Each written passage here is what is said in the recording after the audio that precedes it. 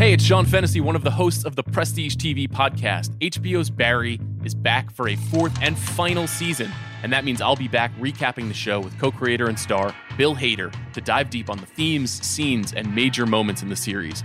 Bill will provide insight into how every episode was made and why it's ending. New Prestige TV Barry recaps will go live every Sunday night when the episode ends, so make sure you're subscribed to the Prestige TV podcast wherever you get your podcasts.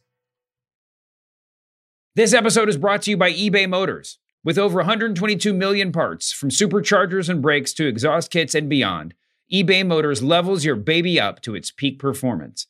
And with eBay Guaranteed Fit, your part is guaranteed to fit your ride every time, or your money back. With all the parts you need at the prices you want, it's easy to bring home huge wins. Keep your ride or die alive at ebaymotors.com. Eligible items only. Exclusions apply. This episode is brought to you by Jiffy Lube. Cars can be a big investment, so it's important to take care of them. I once got a car that I started out with 25,000 miles on. I got it to over 200,000 miles because I took care of it. You know how you take care of a car? You take care of the maintenance, the oil, the brakes, all that stuff. And if you don't, you can have a car just completely fall apart. When your car needs maintenance, head to Jiffy Lube. They provide automotive excellence at speed. Get your oil change, brakes checked, tons of other multi-care services. It's all done by expertly trained technicians who actually care about taking care of you and your car. Jiffy Lube, car more. To find coupons and start an instant online estimate, visit jiffylube.com. Ladies and gentlemen, we have a new champion. But I'm better than you, and you know it. DMD. Acknowledge me. I'm hurt and I'm old and I'm tired and I work with children. Well, ding dong, hello. Embrace the vision. And we want the smoke. Lately, he just hasn't been very oozy. What's up, everybody? Welcome to another episode of Wednesday Worldwide. Worldwide? A proud member of the faction known as the Ringer Wrestling Show. My name is Ben Cruz, and I'm a producer here at The Ringer. And with me, as always, are my tag team partners, senior editor at TheRinger.com, Cal Davenport, and of course, the super producer here at The Ringer, Mr. Brian H. Waters. Gentlemen, I did some number crunching on how many hours of wrestling there are this week with just WWE, AEW, and I threw an Impact as well. Okay. I say to you both, over under 19 and a half hours of wrestling this week. What are your guesses? Are you over or under? Wait, there's three pay-per-views. I'm going over. Yeah, I was going to say we may be over 19 hours if we start with Impact. We're mixing in both Impact shows. So yeah, Impact Weekly and the pay-per-view. So Brian's going over. There's an Impact pay-per-view as well. Are you going over? Are you over? Yeah, we're over. No, we have to be over at this point. Trinity's going to have a match on that card. It's a firm over. At minimum, I did this conservatively, 21 hours. Minimum. Yeah. And that's being conservative with the PLEs, the PLE and the pay-per-views being on the, closer to 3 hours than 4. So it's going to be like 5 hours. Yeah, I know. Right. I put that one at 4 just for the purposes of this, activity. But we are in for a doozy of a week. We've already had, strong NXT, a strong Raw. So we're already 5 hours in. We still got a long way to go. Impact's got a show as well. It's going to be I think my family is going to file a police report and classify me as missing. Yeah. So I'm just going to be in front of my TV for the majority of the week. Are you guys ready for this? Yes, sir. You know what? I guess I'm ready, but I want to shout out all the listeners who are still sending me photos and videos saying that they got Prime in their area. I may have to grab a couple of bottles of Prime for this weekend to make sure I can make it all the way through. Yeah, that the voicemails have been great. The random pictures that show up in our mentions of just bottles of Prime at your local store is it's incredible, and we really appreciate it. Keep sending it to us. I actually did find Prime, but I found it at Costco. Spoiler alert! But keep sending them over because we just like to see Prime spread. Facts. We know that y'all listening. Yeah, exactly. We're gonna need it this week. We need to stay hydrated for a monster week. But you guys, let's kick things off the right way with some high spot headlines. And you know the deal. We're going to read off some of the biggest headlines of the week in the world of professional wrestling. And whoever wants to tag in and let their thoughts fly, will let them fly. First up, AJ Styles responds to criticism of the new world title being, quote, secondary. Brian H. Waters, I'm throwing this one to you first because you have the title belts right behind you, and every time I say the word title belt, I see your screen and just a bunch of them floating behind you. AJ basically said that, how can you not view this thing as secondary, which I was a little surprised by. What are your feelings on this new belt in comparison to where it stands under the Roman Reigns regime? I mean, why would I want him to be my champion with a statement like that? It's just that simple. When you hear Seth Rollins is saying, he wants to essentially be the workhorse. He wants to defend his championship every day. And once he wears it, it feels like he's going to make this title the most important thing on television every week. That's the type of attitude I would want from my world champion. You never heard Triple H, when he became the world champion, even though it was essentially gifted to him to draw heat, he didn't make it less than Brock Lesnar's world title. He just, focused on being, that damn good, being the game. But with AJ Styles, it's like, well, shoot, put somebody else in the match. If that's how you feel, we could have got Seth and Edge or Seth and Bobby or somebody. So I think it's an unfortunate take, honestly. And if, maybe I'm being too harsh, but it's a world championship. It should be viewed as equal. Granted, sure, we know what Roman is doing and everything, but at the same time, both of the people who are in this matchup has not lost to Roman Reigns. That's how you not view it as a step down or a secondary world title. If it was Cody Rhodes, Finn Balor, then yeah, because you can say, well, you couldn't beat Roman, so now you settle for this. But Roman has not taken out AJ Styles or Seth Rollins in this monstrous path that he's been on. So it's unfortunate. Cal, do you agree, disagree with AJ Styles? It's logical. I'm always a man of logic, but I'm also actually wondering, like, the last AJ Styles, he's back. He was gone and he's back now. And I did recently see him with his homies at the OC, right? Yep. The one thing I know about Carl Anderson is he's there. He'll kick some ass, but you better make sure that cash or however I'm being paid is there. I wonder if Carl got in his ear and said, hey, we all know this is a secondary title, but guess what? Ooh. It's not secondary cash. Ooh, maybe he's stepping into like, a little, because I'm going to say this. I don't know who's going to be babyface or heel in Night as Champions. I have a feeling that Seth Rollins is going to be the person that a lot of people are going to see win. So AJ ain't been around for a bit. Maybe you need to hate that man to have a good back and forth. Maybe that's going to be the thing that's going to make the Brian H. Waters out to be like, you know what? I need Seth to win this now. I don't want that as my champion. I need a Seth. I put the belt on that man and let him be the person he wants to be that he can't be because Roman is too damn good. I mean, I wouldn't be mad at that because I think you do need this right now. The way it's set up and the way they've been building it in these promo packages is very much these guys have history, right? It's almost that respect factor. Very similar to the build, if you want to kind of look at recent history with Mello and Braun kind of leading up to Stand and Deliver, right? There was no actual heat there. It was just two dudes who respected what each other did. And then they kind of went at it, and their story as a result going up to that match kind of suffered.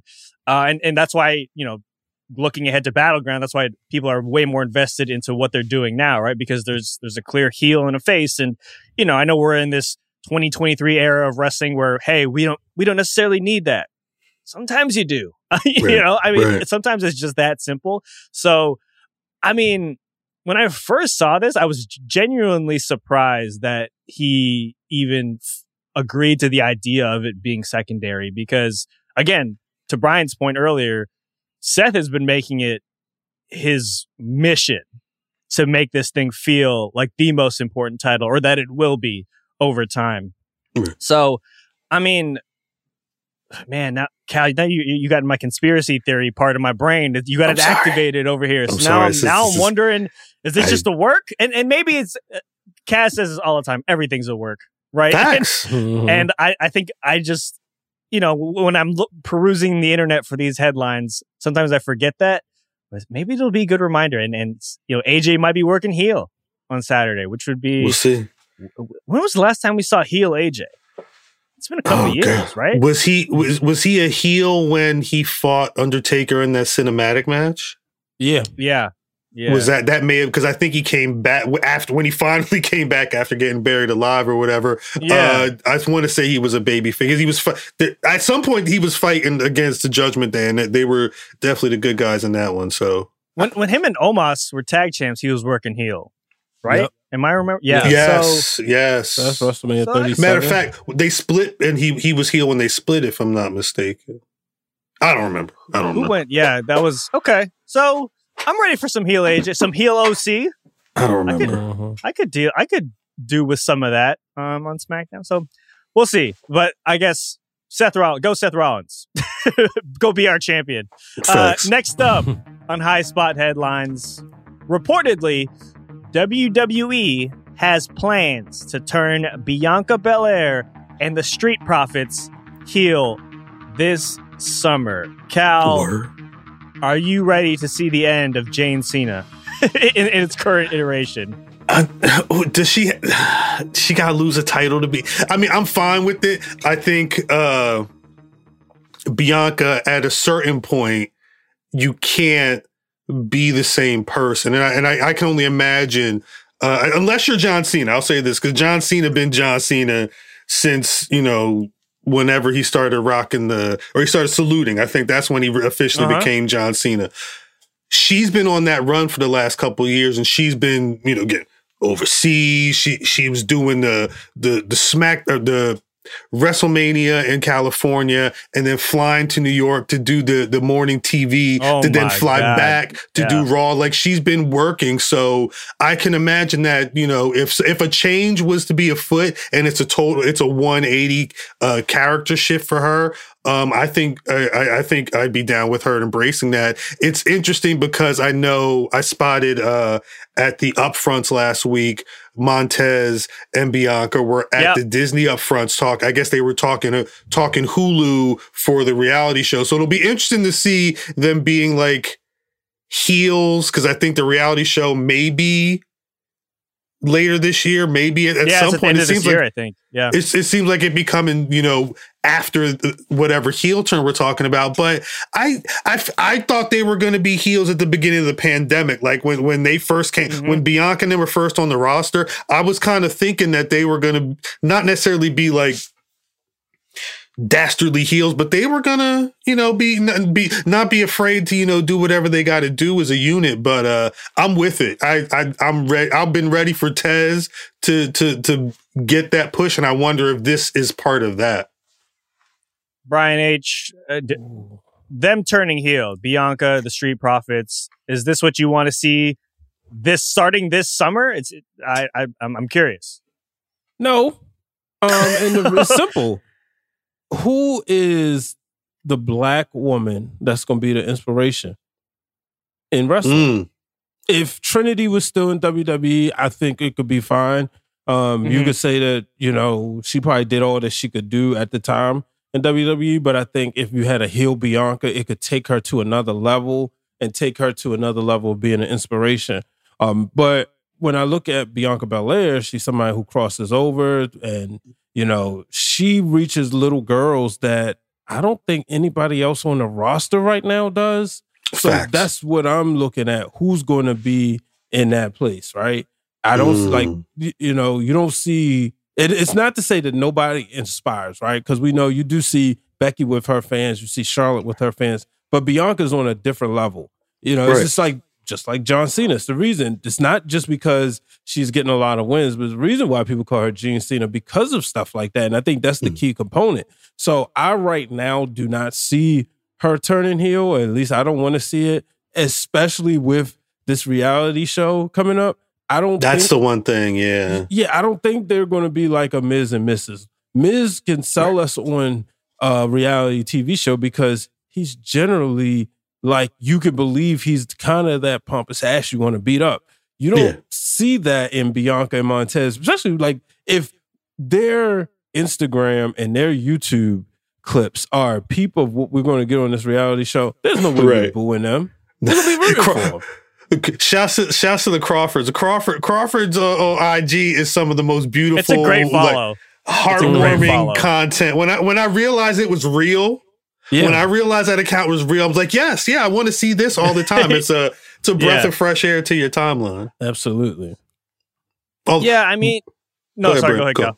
Well, I was going to say one thing, Brian, as far as who could be in a perfect world, Miss Willow Nightingale could be that woman that you're referring to, but it's a great call. It's anyway. What were you going to say? That's true. No, I mean, I agree. So I'm half in on this idea, but not even. I guess half might even be too much. I mean, the Bianca thing is turning her heel at this point. She's so over right now as a face, and obviously, the Puerto Rico aspect of it, right? I think that's when everyone was a little bit shocked that she was not being cheered the way that she was used to being cheered. And to her credit, she did her thing. She kind of kept it moving and, didn't let it phase her. But if she does turn heel, I just don't know who that face is on the women's roster that at the top. I mean, I guess you could say it's Becky when she ends this feud with Trish, but we've also kind of seen Becky as that top face before, and she's almost best when she's in this in-between that she's in now, right? I mean, obviously she's a great heel, but Becky on the in-between, tweener Becky is chef's choice Becky, right? And that's 100%. Where she's kind of leaning towards again. And then, not to say Bianca can't do this and be a heel or should eventually not turn, but I mean, again, you guys have both said it. The reality show being as close as it is now in terms of, being a couple months away, I think it doesn't make a whole lot of sense. And maybe, after the show airs, season 1 or whatever, then you can kind of do that. You can kind of pull that pin and she can kind of do that turn. The one that I'm even more against is turning the Profits because, and specifically in regards to Tez, because if you turn them heel and let's say Roman stays champion, right? For the foreseeable future, which seems to be the way that this is all heading. I mean, does that mean we're just not going to get Tez in that title picture? Because you're not going to have a heel program for the Universal title moving forward, right? Right. And I guess this is, we've kind of heard, all the reports around Montez for a while that, he's eventually going to get this push, this, that, and the other. But when? Right? If you turn him heel, that's just going to delay this even more. And I feel like them already moving to SmackDown already slowed that progress because now, at this point in Montez's career versus Roman, like, is he going to be, do you believe that he's going to be able to dethrone him? Like, I don't know if we're there yet, right? And look, they could maybe prove us wrong by building some sort of program, but it would have been way more believable, at least from my perspective, that if he was still on Raw and, if it does end up being Seth, you know what I mean? Wait, Ben, they're going to Saudi Arabia. This is what you do. See, because again, before WrestleMania, it was again Friday night SmackDown in LA at thecrypto.com. I saw the way the Street Profits were eyeing those undisputed tag titles, and they were walking in to the 4-way match, and the Usos are walking out. They have not had a chance for them titles yet. What you do is you get Roman and Solo. They take the gold. Street Profits, number one contenders on SmackDown that next week. And then they have the match. And at some point, I don't know, Montez slapped Roman in the face or he hit him with a stiff shot. And Roman's like, all right, kid. Because I think you're right. I think the one thing is, the biggest point you're making is if you give Bianca and Tez heel runs, you're losing a lot on that babyface side, and they already don't have a lot on that babyface side to have people to go up against Roman. So if it was me, that would be the biggest deterrent on even pushing the button to have them be heels right now. I mean, that's a great point. I mean, you're also fancy booking Roman having even more titles, which is if it don't happen, it can happen. I didn't put him in the match; they did it. It absolutely. I think he put himself in the match. By the way, if we're looking back, I don't think Adam Pearce or anyone, they didn't challenge anyone. He just said we're going to be going for these titles at Night of Champions, which was an incredible move, by the way. Not against the titles. It. But I mean, look, if that's the play, if we're going this roundabout to get to a Tez Roman building that up, all right, count me in. Call me. I know. Call me. Call our guy Cal. I'm just tired of this whole like, oh, Montez is the next guy. He's the next guy, and then I'm just not seeing the path. I'm not seeing a realistic path for that to happen. And look, a lot can change. A lot can change, but it's I'm just not seeing it right now. But turning them heel, I think it's not going to further that progress either. So that's just where I'm at on that. Last one here on High Spot Headlines. Nick Khan says Raw could move off of Mondays and SmackDown could add a third hour. What? We're already exhausted by the amount of wrestling we have to watch this week. Can you imagine if there's a third hour to that? Brian, first of all, are you ready for a third hour of SmackDown? And where the hell are they going to move Raw if it's not on Mondays? This feels weird. As much as I love SmackDown, it's always the first show that I usually pick when I do GM mode. Yeah.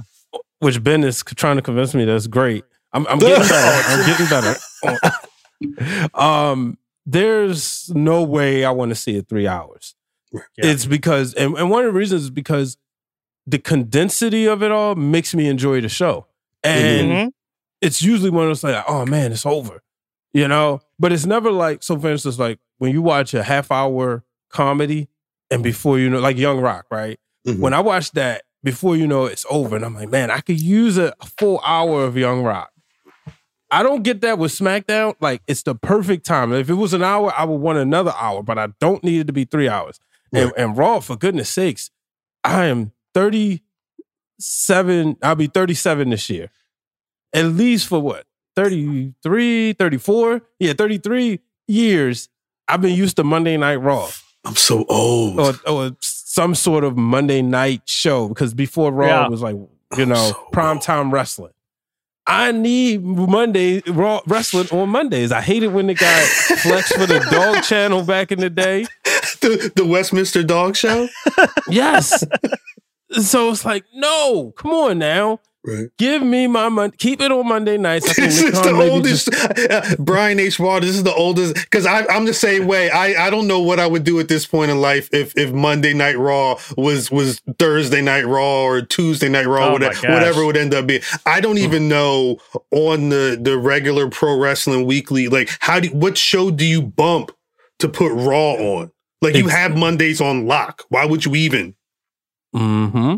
Exactly. It feels weird. I mean, the other point to that is, where could it even go? What day would it feel? Could they move it to Wednesdays? If you move it to Wednesdays, you're immediate. That's war. Right. Mm-hmm. And they went away from that early on. Right? They were kind of leaning into it with the NXT when it was on Wednesdays, and they decided to steer away from it. So would they really go back to that? And oh my gosh, I get it. I mean, Nick Khan saying this actually kind of genius, just because it's probably something that they've floated out as an idea. Oh yeah. And I bet you it's just a divided room. And he said to himself, let's just figure out what the response is going to be. Yeah, let's test the decide. waters a little bit. Let's leak this bit of information and see what kind of response we get, which is honestly I kind of respect it, right? Because it's at least you're kind of listening to the fans, but I don't need another hour of SmackDown. Especially on a Friday night. Imagine explaining that to your friends or family that you can't leave the house for another hour because you have to watch an extra hour of wrestling. Some random weekend. There could be next year we could get 3-hour SmackDown, 2-hour Rampage, Collision, WWE PLE from Saudi Arabia on that's Saturday. Sunday is an NXT pay-per-view and an AEW pay-per-view, 1 in the afternoon. This doesn't make any sense whatsoever. And then on a holiday, wake up and try and survive the day to then watch another 3-hour Raw. It's too... Have you guys ever thought there's too much wrestling? Has that thought ever crossed your mind? Okay. I just wanted to know if that was just me. When... Brian didn't answer. I think I want to know when AEW added Rampage. Yeah. There's at that point, it was already Monday Night Raw, Tuesday Night NXT, Wednesday Night Dynamite, Thursday Impact, Friday SmackDown. Like you've already got every work day you can watch a new pro wrestling show. That's not even including the MLWs and a lot of the other things that come on TV, depending on where you're at. You know, to add a whole nother 2-hour show immediately after the 2-hour show I'm already watching on a Friday night. That's the problem. That's the problem right there. See, Rampage, and honestly, Rampage would have been okay for me personally if there was no AEW Dark. Yeah. You know, I thought Dark should have stayed exactly what it is. Dark matches for the crowd. We didn't need it on YouTube, but I think that's what, like, I understand and I appreciate what they did for the wrestlers during the pandemic, giving the independent wrestlers an opportunity to earn a paycheck. Right. But after a while, it's like, why am I watching this if I'm just going to see a person get squashed? Yeah, it's cool for their social media and everything, but if Rampage would have been a show that was like must-see TV, right? You got all these championship belts, and if there was like legitimate stories and like the first Rampage, they came hard with CM Punk, and you was like, all right, you know, it was must-see TV. After a while, it just didn't feel that way anymore. So that's where I am with that. I just wish that, you know, as far as being like too much wrestling, you know, we have the option to watch or not. You know, this is something that I dreamed of in 9th grade. And you know, it's like, man, you imagine if you got WWF on and then WCW and then all this stuff. But now it's like, because you got stuff to do. Like you're not the same person who it was either watch pro wrestling or watch DuckTales or whatever else you had on your queue list. I definitely, every time I say it, I know little me who was cutting out, you know, these dope images from the magazines and pasting them on my wall and trying to find when pro wrestling was on. If that little boy could hear me now say it's too much wrestling on TV, he would be ready to fight. He would square up with the quickness. But when the grass going to get cut? When am I going to be able to watch all these other shows? It's too much. Right.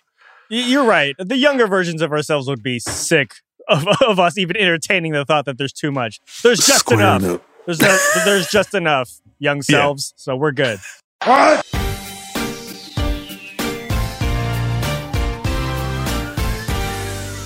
There it is. You heard the drop. It's now time for They Said What?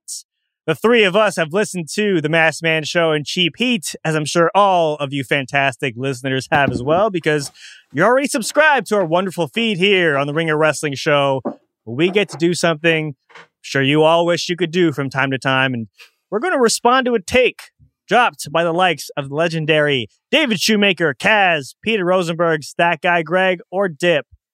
But for today's edition of They Said What, we're going back to the Wednesday Worldwide voicemails. Yes. And apparently our guy Sir Wilkins from the Jobber Tears podcast is back with another scorcher. This has been teased up. So, Brian H., play the clip. Sir Wilkins here, and I've been saying this for years. Sting, yes, Sting is not a mega superstar. He's a star, but not a mega superstar. And that is my hot take. The streets need to accept this already. Have a wonderful day, gentlemen. I'm sorry. Whoa. Off the top rope. Off the top rope. Take it so hot. You try to pick up that take. You drop it on the floor. It's too hot. God damn.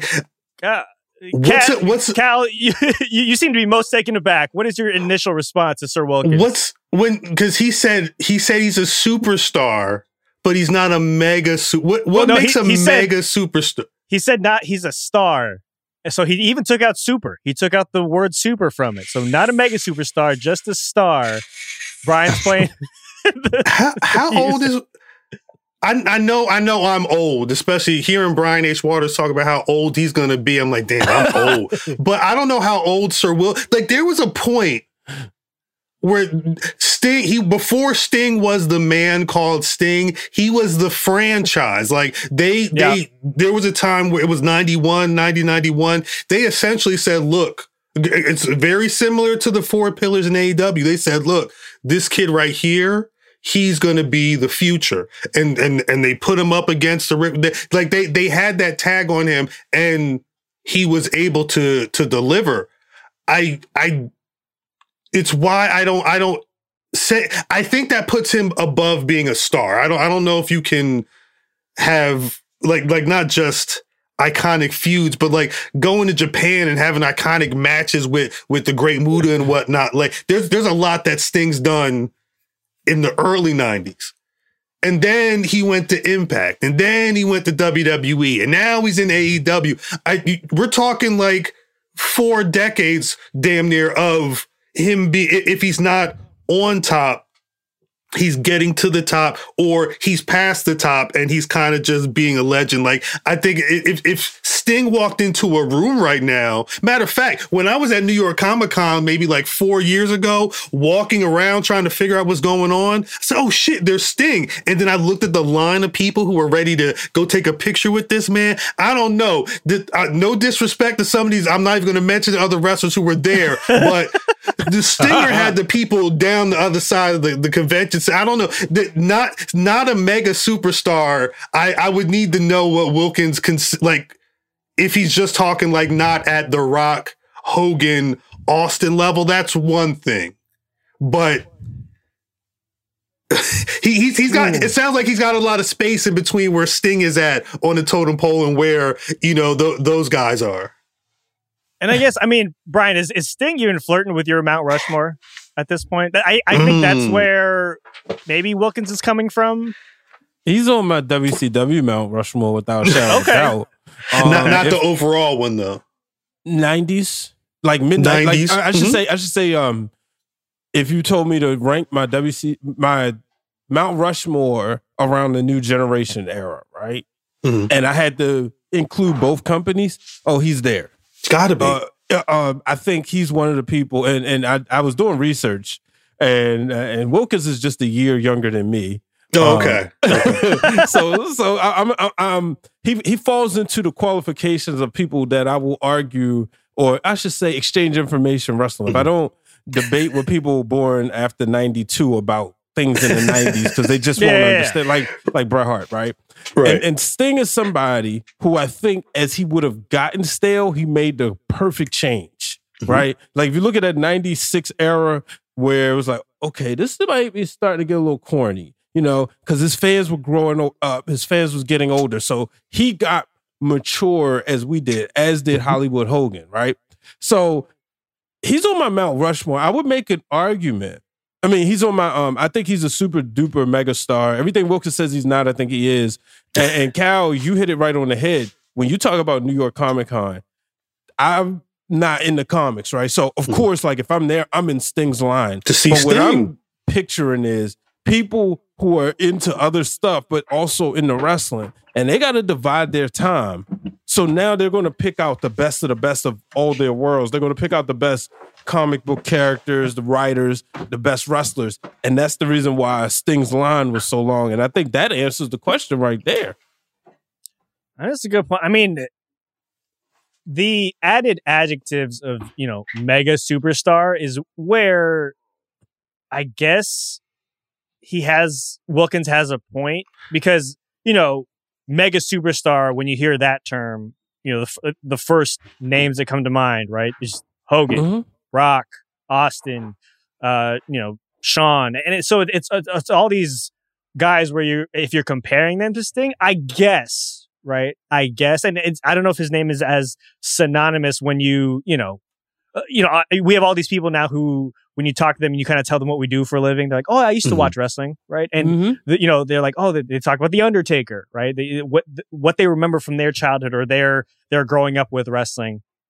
And I haven't heard Sting. I say all that to say, this dude, the moment that lives rent free in my head forever is when he joined the Wolfpack. Like, it was just yes, that storyline when it was which NWO will he pick? And look, we were real close to the NWO just jumping the shark, and it was just getting too much, right? Yes. But when Sting joined the Wolfpack, I will watch that clip on repeat at least a couple of times a year. It was just such a good pop. It was such a good moment. Where he just facts reveals, the black and red. Right, right. It all made sense. Can we make an argument about the Wolfpack though?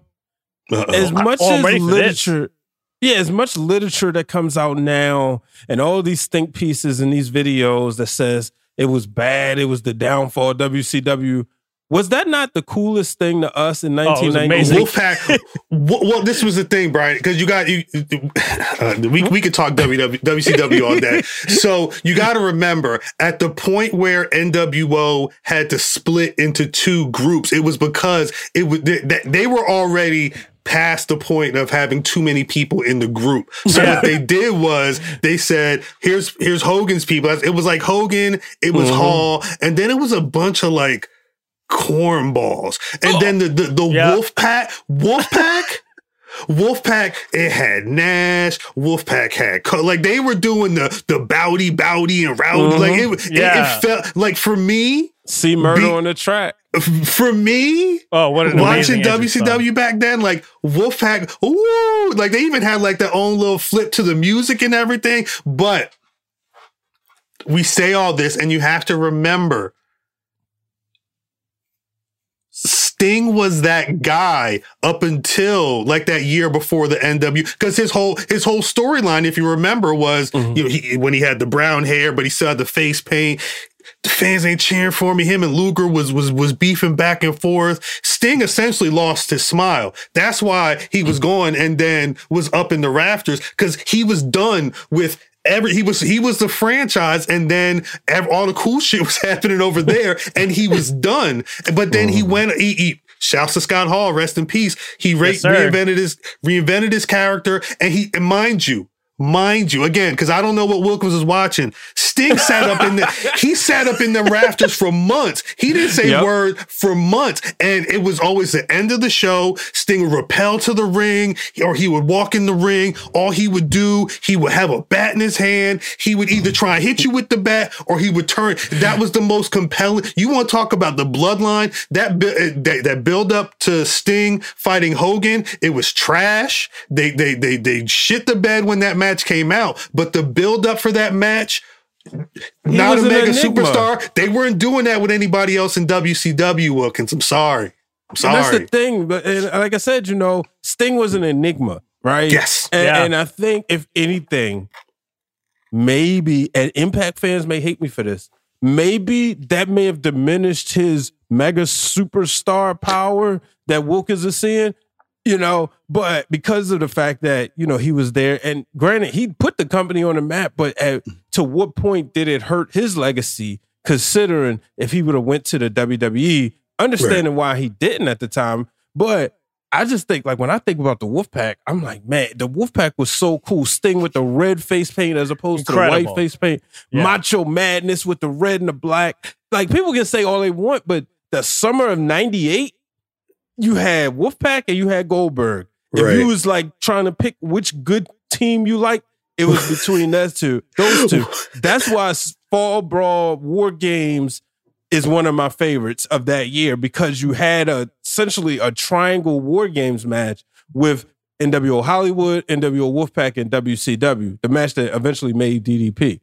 Yeah, but NWO Wolfpack was kind of like if you go on to 2K23 and you make your faction out of your favorite wrestlers. Yeah, that's what. Yeah. Like Wolfpack was dope because you mentioned the madness. They had Sting. Like they had the all main eventers, coolest main eventers in the company. At some point, you knew they were going to be on. But I mean, we can go long on that. But I don't know. I feel the conversation about the Mount Rushmore, when Ben said, do you have him on your Mount Rushmore? It's like, damn, because Sting's not in those conversations, but for some people, Undertaker is no conversations. I think there are some pro wrestlers who they get to a certain point in legacy without having to have the accolades of an Austin or a Rock. Because you, regardless of what Undertaker has or hasn't done, you're not going to tell people that Undertaker isn't one of the greatest to ever do it. And it's because of everything that he did outside of being an X amount of time world champion. He did that stuff, but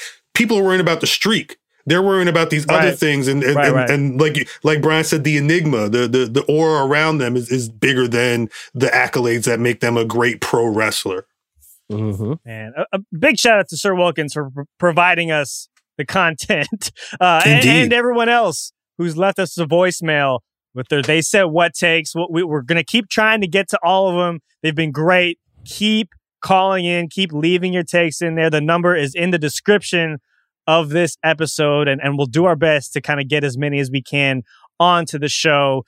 What we're going to do right now is we're going to take a quick break because we need to take a breath after that Sting Wolfpack conversation because that got us riled up. We'll be right back after this break. This episode is brought to you by eBay Motors. Passion, drive, and patience. The formula for winning championships is also what keeps your ride or die alive. eBay Motors has everything you need to maintain your vehicle and level it up to peak performance. Superchargers, roof racks, exhaust kits, LED highlights, and more. Whether you're into speed, power, or style, eBay Motors has you covered. With over 122 million parts for your number one ride or die, you'll always find exactly what you're looking for. And with eBay Guaranteed Fit, your part is guaranteed to fit your ride every time or your money back. Because with eBay Motors, you're burning rubber, not cash. With all the parts you need at the prices you want, it's easy to make your car the MVP and bring home huge wins. Keep your ride or die alive at ebaymotors.com. Eligible items only. Exclusions apply. And we are back. It is now time to welcome our special guest this week to Wednesday Worldwide. His Miami Heat are firmly in the driver's seat, headed to the NBA Finals. He told me not to jinx it, but I'm going to do it anyway. Why are we doing this right now? We had a whole talk about this. Yes. He is a known associate of our guy, CP Tone, Stat Guy Greg, and anyone who's good with SGG is good with us. He is Cornell Gunter. Cornell, sir, how are you doing today? I'm good. You know, I was actually doing a lot better before you said that Miami Heat line in the opening thing because we had to talk about this already, and I feel like you did that on purpose. But you know, whatever. First, I thank you so much for having me, and it's an honor to be here. I've been trying to, get on here for a while. I love everything about y'all, everything that y'all do. Also, shout out to SGG. That is my man. He's also, one of my students when we get on the 6 in video game world. Just let y'all know. So if you got a problem with SGG in the video game world, I'm gonna pull up on you. Oh wow, that's the faction right there. See. I have firsthand experience with that. We'll keep that for whoa. See, here you go. No. So here's what happened, y'all. That's funny. No, look at Ben. Look, you go. Let's tell it. No, tell the story, Cornell. Tell the story. Go ahead. I'll let you tell it. I'll let you tell your version, and I'll tell mine. Nice. All right. So it was one day. I'm at the crib, sitting on my couch, nothing at all, nothing to do. I'm watching like one of the Romeo college commercials and I'm laughing to myself. And then I get a tweet from SUG saying like, hey, I think, Cornell and Ben should play that, a video game. And I was like, all right, yeah, I'm about it. So then, I'm very competitive. I'm also like psychotic, very competitive. So I continue to engage in conversations with Mr. Ben here about playing. And then Mr. Ben decided to go to a wrestling show. And I'm like, I don't care about the wrestling show. Why don't you go home and play me in a video game? So then we're talking video game and it's fine. Right. And it's all good. So then I'm like, all right. So then he adds your PlayStation. I'm like, we're getting somewhere. Right. And then nothing ever happens. So then, we're in LA, WrestleMania, big week, coming out of Wale Mania, great event. So after we come out, I find myself seeing Mr. Brian Ace here and Mr. Ben. So I walk up on Mr. Ben. Now mind you, he's never met me before, which is great. Yeah, I had no idea who was walking up on him, which is even better. So I walk up on him. I'm like, hey, so about video games, and it's like 3:00 in the morning, LA time. We just left an event, and all I want to do is pull up on this person who does not know me does not know what I look like, from the skin of his teeth to say about a video game. Yeah, so that's what happened. Damn. It was Brian H. Waters was my witness. It was one of the most hilarious interactions I've ever had in my life. Because I was like I was waiting for a Lyft. We were waiting for an Uber, and then all of a sudden, we had equipment too.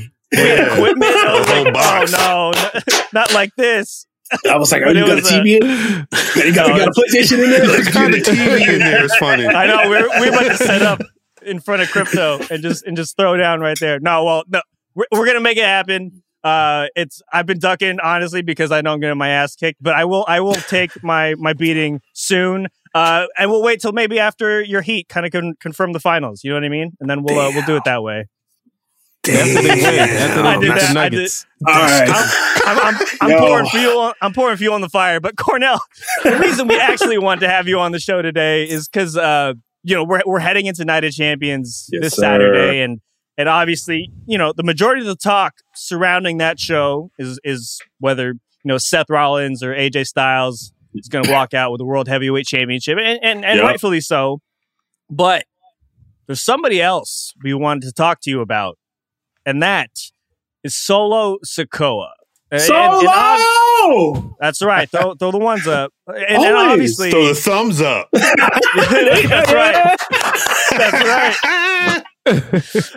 right. The main focus of the bloodline is still Roman Reigns, and that makes 100% sense. But absolutely, I don't know about you all, but Solo's really starting to feel like the linchpin of the group's future. Anyway, and by default, SmackDown's future. So, in your eyes, looking back on Solo's days in NXT to now, could you have seen him making this big of an impact on the main roster this quickly? That's a hard question. I think that's kind of... so it's hard. Here's why. So when he first came in, everybody knew his lineage. Everybody knew his bloodline, clearly, no pun intended. But as he got so good so quick, like he had that street fight stuff with Von Wagner, and then he, had the knee injury, and then he was gone right then and there. But even when he went up, like he was still trying to figure it out. But then within the past year, he's excelled all expectations, right? Rather that's in the ring. And the thing about him that he does not talk, but he's there. Right. And I think that's like the most important thing about Solo is that his presence is felt. Roman Reigns bumped him on Friday Night SmackDown last week and said, yo, I'm sorry, my fault. My fault, OG, right? But I think that's the thing where he's being groomed and molded to be an enforcer and like a dominant figure. So I think, people can say all the time, like, oh, I always knew so-and-so was going to be great. Yeah, you can think that or assume that, but you never really know, right? And especially coming off a knee injury like he did, you didn't know how long it was going to be for him to even get back in the ring and do whatever. But I can say firsthand, like, if this is the trajectory he has, then my tribal chief is in trouble. Oh, what? And here's why I say my tribal chief is in trouble. Jey Uso, main event Jey Uso, right? Where Roman Reigns Hell in a Cell classic, probably one of the greatest Hell in a Cell matches of all time. He's put Jimmy through the ringer a little bit, but not fully. But now he's turning the gear on Jimmy. So when it's Solo turn, Solo don't need his brothers to fight. Like Solo is ready. He's ready to throw down on his own. And I think that's the most challenging. Like if Roman bumped into Jay or Jimmy, he's going to tell them to watch out. Like, why y'all in my way? He bumped into Solo and was like, yo, I apologize. So at some point in time, Roman has some type of like, some cognitive thinking of Solo, like, yo, like, I respect you. Like, I see you do something, where he knows that Jimmy and Jay are scared of him to some degree. Solo is not scared of nobody. So, and I mean, honestly, I think coming out of Night of Champions, I think we see, Roman and Solo like align, and I think Roman starts to manipulate Solo to understand that his brothers really are the problem. And I think unfortunately his brothers cost him the tag team titles on Saturday, and that's what I think Solo finally, instead of thumbs up, it goes sideways and pokes his brother. Yeah, and I think that's what happens. I need to step back and say, because you mentioned a couple things right there. And one thing I want to pick up on is the fact that Solo's got family.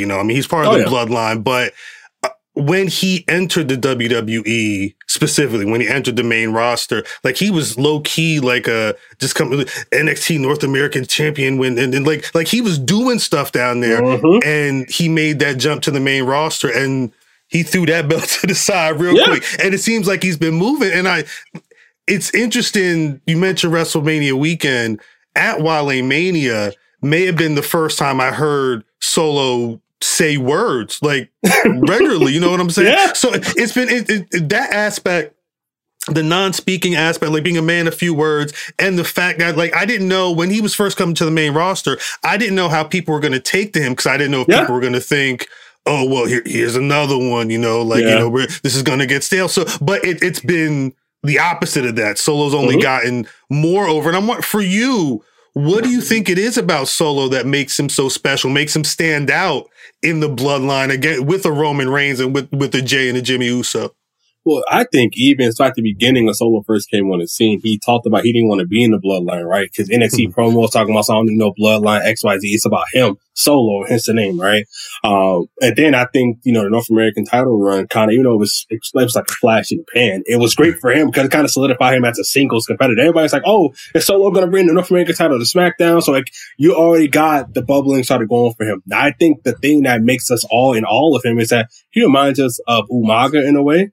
In terms of like a big man that is forceful, also agile as hell. His ability to move and be able to tell stories with faces, right? Because Umaga had his manager that did most of the talking, and even a 3-minute warning, he did a little bit of talking. Rico did a lot of talking. But the fact that he's able to tell stories by just his presence and being there. And the best thing, in my opinion, they did was giving him the Samoan spike. That finisher is so like, Umaga, I actually really thought that people I forgot who he did it. He smells like somebody, and then they had like the blood coming out their throat, and I was like, bro, like that kind of destruction makes me fear somebody I've never met in my life. Right. So I think Solo, like everything he does is destructive. And I think that's why, like, if he came out here trying to talk and then when it gets the grain, because a lot of time with superstar transition off from NXT, the character stuff isn't really parallel or consistent. So that's why sometimes the crowd is like, what is this? Him, I feel like they went darker, meaner, and badder with him. And I think that's why it's working so much.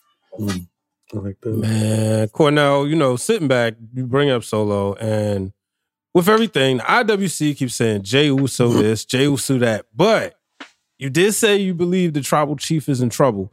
Do you see a transition where Solo could be the champion? Or maybe is there another way where you see Solo being the champion, but it's a seamless transition of power where he's taking the reins? So do you think it's going to be a beef, or do you think it's going to be a passing of the torch? Oh, Roman Reigns, if he's taught me anything, it's that if you call yourself the champ or the king, you never go down easy. You never pass them off nothing. Somebody going to take you out, right? And I think that's the thing for Solo. I think to legitimately legitimize Solo, he has to take out Roman at some point in time, right? And then I think at that point in time, his brothers are aligned with him. He's not aligned with them. You know what I'm saying? It's different, right? At that point in time, they're lynching to him instead of the other way around. And then I feel like Mr. Heyman understands, like, Paul Heyman realized, like, when Roman ain't there, he only calls Solo. He keeps Solo on his hip. Like, he don't care. The Uso, he don't care about them. And I think Paul Heyman sees it, right? And I think the thing about with Solo is that, like, look at Gunter, right?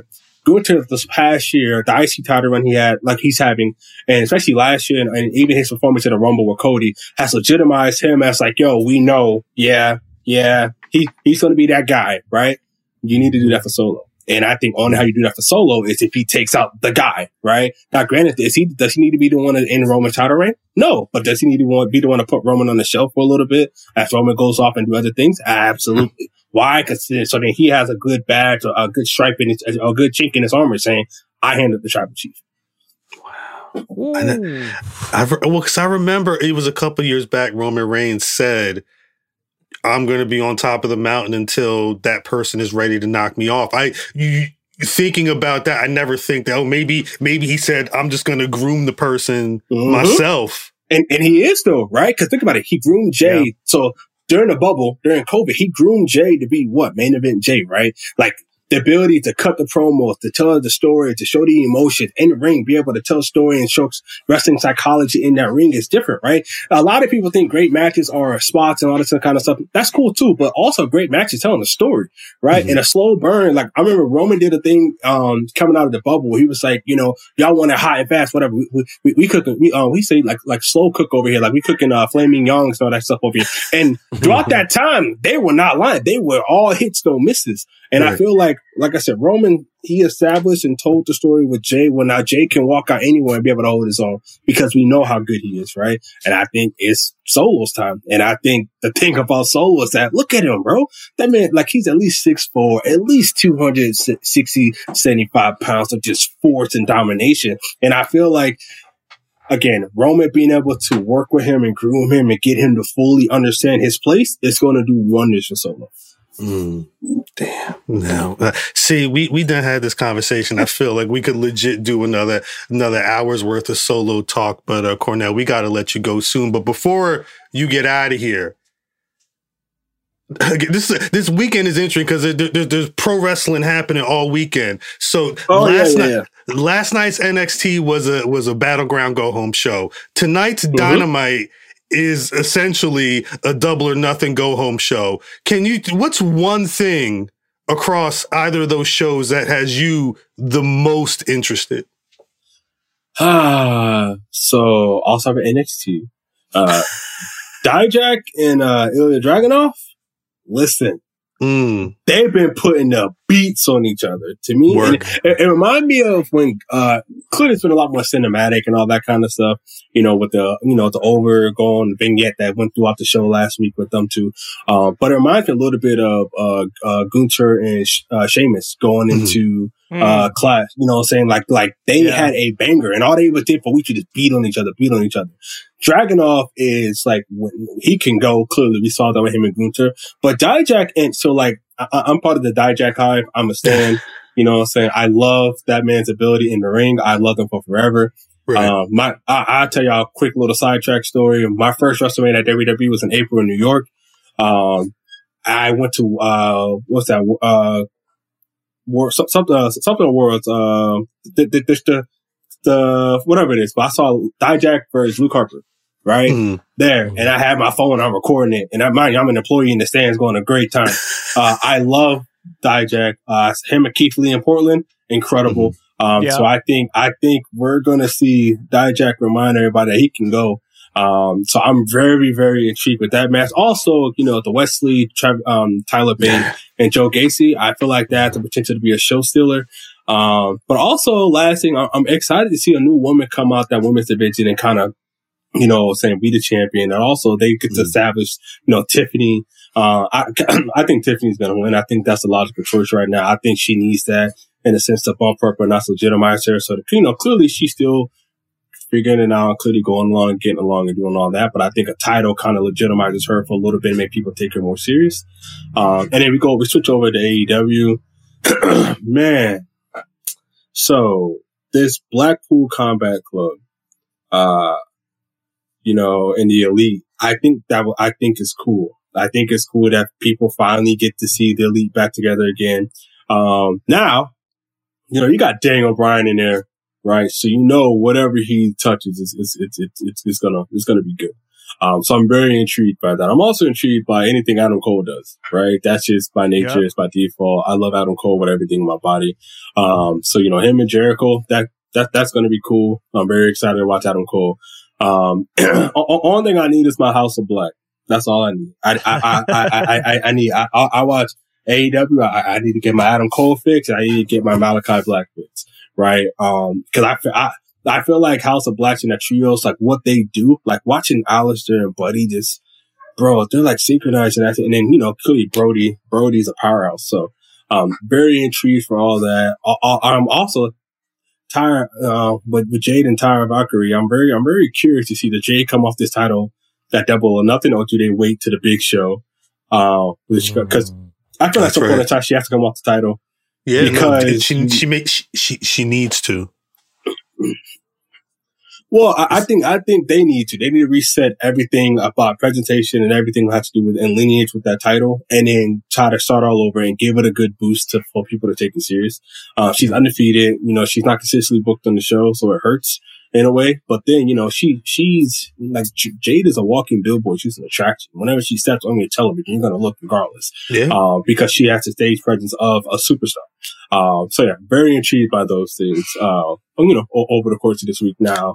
And I think it's going to be fun. We're going to get a lot of comparisons on the internet on Saturday about shows. No, we talk about the internet's such a friendly place, especially the wrestling Twitter. It's so nice. Oh, brother.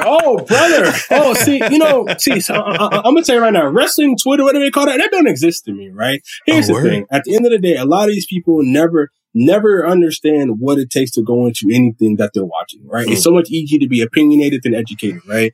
And I think a lot of people don't understand the fact, like, us as consumers and all this kind of stuff, like, a lot of everything is subjective, right? So as I watch wrestling, I know, what it took to book a show. I know how long these people took to put together stuff. I know how long it took for somebody to train to get cleared or whatever. So I look at it through a different lens than these people saying, oh, you don't care about so-and-so. Well, so-and-so has some stuff lined up 8 months down the line that you're going to be popping for if you just chill out.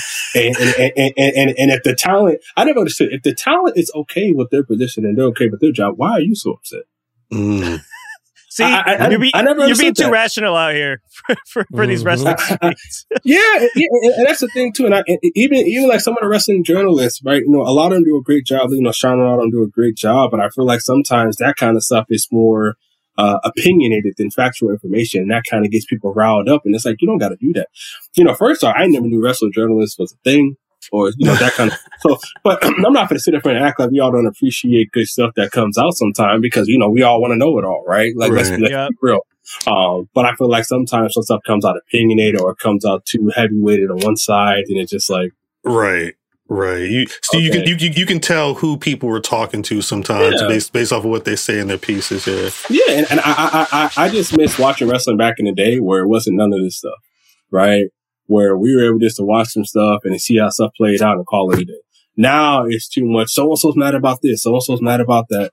Or someone's like, listen, whatever happens at y'all place of work, y'all at work. They ain't got nothing to do with me. I just want to know, the other outside stuff. Like, oh, how did this show do? Okay, cool. That kind of stuff. Other than that, like with any type of problems and all that kind of stuff should be in-house, isolated, because then I feel like that's when it becomes too personal. Now it gets too distracting about the product. Like, clearly the whole situation that happened at AEW, I feel like that situation overshadowed, like even MJF winning the title that night. Right. So I feel like, let's all just go back to this love and wrestling. Like, whatever issues they had, people were grown. Let the grown people worry about that. Let's just love wrestling. Right. There you go. See, that's the positivity that we need around here these days. Always. Just especially, oh man, we love wrestling so freaking much, and it's always refreshing to talk to someone who loves it as much as we do. Cornell, thank you so much for coming on the show. Please let the people know what you've got going on and where they can follow you and your awesome work. Man, so right now I'm moving, y'all. You know what I'm saying? Moving sucks. You know what I'm saying? That's what I got going on. But also, Lego 2K Drive just came out, so please check that out. So much freaking fun, man. So much fun. I play that stuff with my kids. It's an amazing time. Nice. WWE 2K23 is out, so please go grab that.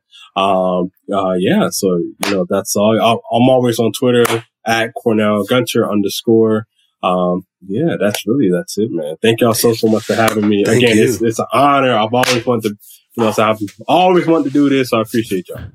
You're the man, and to be clear, I think we've come a long way since our post-Wale Mania interaction. You know what? I think so too. But the next time you try to jinx my team, it's crazy. It's don't get crazy. I'm sorry in advance. Like, listen, I had trouble sleeping last night, so please don't ask me. And this one's on record too. This is like recorded. So yeah. I feel like it's even worse. Thank you again, man. And we hope to have you on again soon. Yes, not a problem. Thank y'all so much. Appreciate y'all. All right, and before we get out of here, let's hit on last night's NXT and tonight's AEW Dynamite. Let's pick the biggest thing that stood out to us from NXT, and then let's talk about one more in depth. Cal, kick things off for us. What was your biggest NXT takeaway? Damn, the biggest takeaway. I was sad because, again, like Cornell said, Tiffany Stratton beat Roxanne Perez. Mm-hmm. She did that. I'm assuming that's what's going to happen at Battleground. But yeah, I was upset because I wanted Roxanne to continue going on. Okay, Brian, what do you have? See, I was going to go there, but what happened afterwards was when a person came and attacked Roxanne. That's what got me, because I'm like, all right, I want to see Roxanne get some dirt on her hands. Get dirty. I think this is the way we get there. Get dirty. I mean, I had the Tiffany Stratton Roxanne match too, but let's just talk about this. Mm-hmm. Who attacked Roxanne? Do we have any guesses? I was genuinely I was racking my brain last night trying to figure out who the possibilities are, and I don't know. Who would be beefing with Roxanne? Yeah, I mean, it's a tough thing to figure out. I was doing that thing where you stop and play constantly, where you're just zooming in on the video. But it's tough. I mean, if anyone has any thoughts on who this could be, hit the voicemails, hit us on Twitter. No, I would like to know, because I'll tell you one thing. I won't be disappointed if it's Cora Jade. I know we've been there before, but there's so much left there that I'm down for it. Like, to me, when I see them, without comparing, I mean, it's easy to compare like rivalries, but like, to me, like, as a fan of pro wrestling, that's a rivalry I want to see where they fight forever. And they carry this to the next level. So I wouldn't be disappointed if it's Cora Jade. What? Sorry, go ahead, Cal. No, go ahead. I'm just saying, if it was Cora Jade, or if it is Cora Jade, why did she have to wear a hood? I mean, couldn't she just have come out and attacked her? Because, again, they have history. It would make sense for that to continue. So wearing the hood, unless they're just really trying to swerve us a little bit and make us do this, activity of trying to figure out who it is. Yeah. That's the only part of it that doesn't make sense to me. I think the feud itself does, but the hooded version, I don't know. I was just confused by that. I'm totally assuming, I'm not saying Shawn Michaels listens to Wednesday Worldwide, but I'm totally assuming that the reason that they do that is for these types of conversations. Because Roxanne's not in the main event, or she's not vying for the title at the pay-per-view. She may not be there, so she's going to have something to do when they get back on TV next week. And the whodunit aspect, if it's Cora Jade, she's got to cut a promo and tell her why we had this history, and I figured that was the perfect time to beat your ass while you were down. I'm gonna continue doing it until I get that title, whatever the case may be. Let's go. I'm about it. I mean, I am also excited to see. I think you're right, Cal. Tiffany Stratton, I think she's going to get her crowning moment. Feels like this weekend. And I was looking at betting odds. Where are they? She's a minus 1,000. Oh, to be your next NXT Women's Champion. So, for those of you degenerates out there like myself who like to look up wrestling betting lines, that's where we're at. Looking at tonight's Dynamite, what's the one thing you're looking forward to most? Brian, what do you got? Man, honestly, I am locked in on what will be the location for AEW Collision, because I usually don't like mess. But in this case, I do. And this is going to tell us everything we need to know. Yes, it will. Oh my, boy. Yes, it will. Oh, boy. Cal, Brian got messy. I wasn't expecting that. Cal, what do you have? That's super messy. And I'm just here to talk about some wrestling. No, my prediction last week was off. Claudio won the match last week. So the ROH the World Tag Team title match between the Lucha Bros versus Claudio and Yuta. That should be a banger. I hope the Lucha Bros hold those titles. It'll be interesting to see Blackpool have titles going into Anarchy in the Arena, but I don't know. It'll be a dope match either way. That's right. I'm looking forward to this. They said we're going to hear from all four pillars, and I'm just interested to see if they can make us believe that anyone else in that match outside of MJF is going to win. Because right now, he just feels like a no-brainer answer. And obviously, the odds don't scale in his favor because there's three other people. But again, I looked at the betting odds. Oh boy, he is MJF is a heavy favorite, and look, it probably means nothing. He's minus 5,000, but it's I want to believe that someone else can win just heading into this match. That's all I'm asking for. Just a little bit of belief. If that someone else isn't named CM Punk, I don't know what their odds are right now. That's just my thought. That's for another week, though. We almost went a whole show without talking about CM Punk. I'm sorry. We're this close. My fault. He keeps finding a way back. Other than that, guys, that is how you do Wednesday. Be sure to check out our other Ringer Wrestling Show offerings because we are coming to you every single day of the week. We've got the Masked Man Show with David Shoemaker and Kaz on Mondays and Thursdays. We've got Cheap Heat on Tuesdays and Fridays with Peter Rosenberg and Stat Guy Greg and Dip. And you'll find Wednesday Worldwide smack dab in the middle on, of course, Wednesdays. If you're not already, be sure to follow us, subscribe, and hit us with those 5-star ratings here on the Ringer Wrestling Show feed. Cal, Brian, tell the people where they can find you on the socials. At Cal on Twitter, at Cal Dub on Instagram, at Ringer Wrestling. Ringer Wrestling is popping up a bunch of places. I don't know, Brian H. Wall, you should tell him about that. And hashtag Ringer Wrestling if you're playing 2K and you want to, share some stuff with us. Well, you can find me and the Ringer Wrestling crew on TikTok at Ringer Wrestling. Find me at Brian H. Waters on Instagram, Twitter, and TikTok. And, if you're on Facebook, search Brian H. Waters. You'll find me there too. But make sure you put talk show host because I'm not adding as friends. Yeah, there you go. The purge is complete. Sorry. Almost. He had parameters. Brian has boundaries. I respect it. You can follow me at Cruise Control. It's Control with a K, Twitter, Instagram. And Brian said it earlier, at Ringer Wrestling on TikTok. We're venturing in to the TikTok waters. Check us out. Got a bunch of cool stuff up there already, and we'll keep adding to it. Gentlemen, thank you as always for the Graps chat. Everyone else, we will catch you next week. Worldwide.